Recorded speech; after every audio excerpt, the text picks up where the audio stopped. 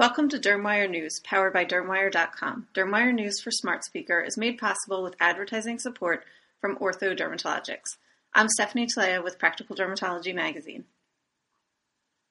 People living with skin cancer struggle with perceptions that their condition is less serious than other types of cancer, despite significant physical and emotional impact, according to Skin Cancer in America 2018, a national survey by Health Union LLC of people diagnosed with the condition.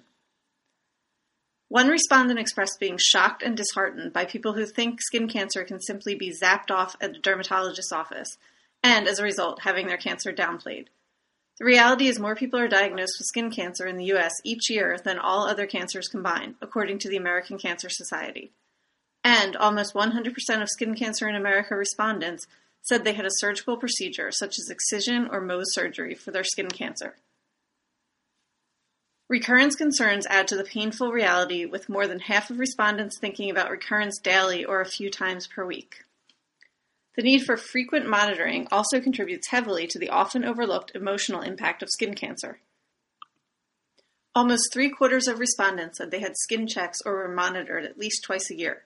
One respondent described the biopsies and tests as scary and painful, saying they hurt and leave scars. Concerns about skin checks and other monitoring appointments are particularly significant among those with melanoma.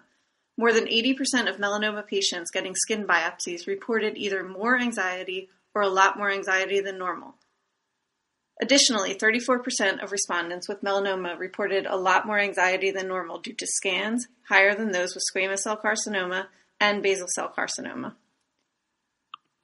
Skin cancer also has a significant impact on the physical, social, and emotional well-being of respondents, on par with the effects of people living with other forms of cancer. More than 60% of respondents said they worry about dying at least a little bit, and 64% said they feel at least a little bit sad and nervous.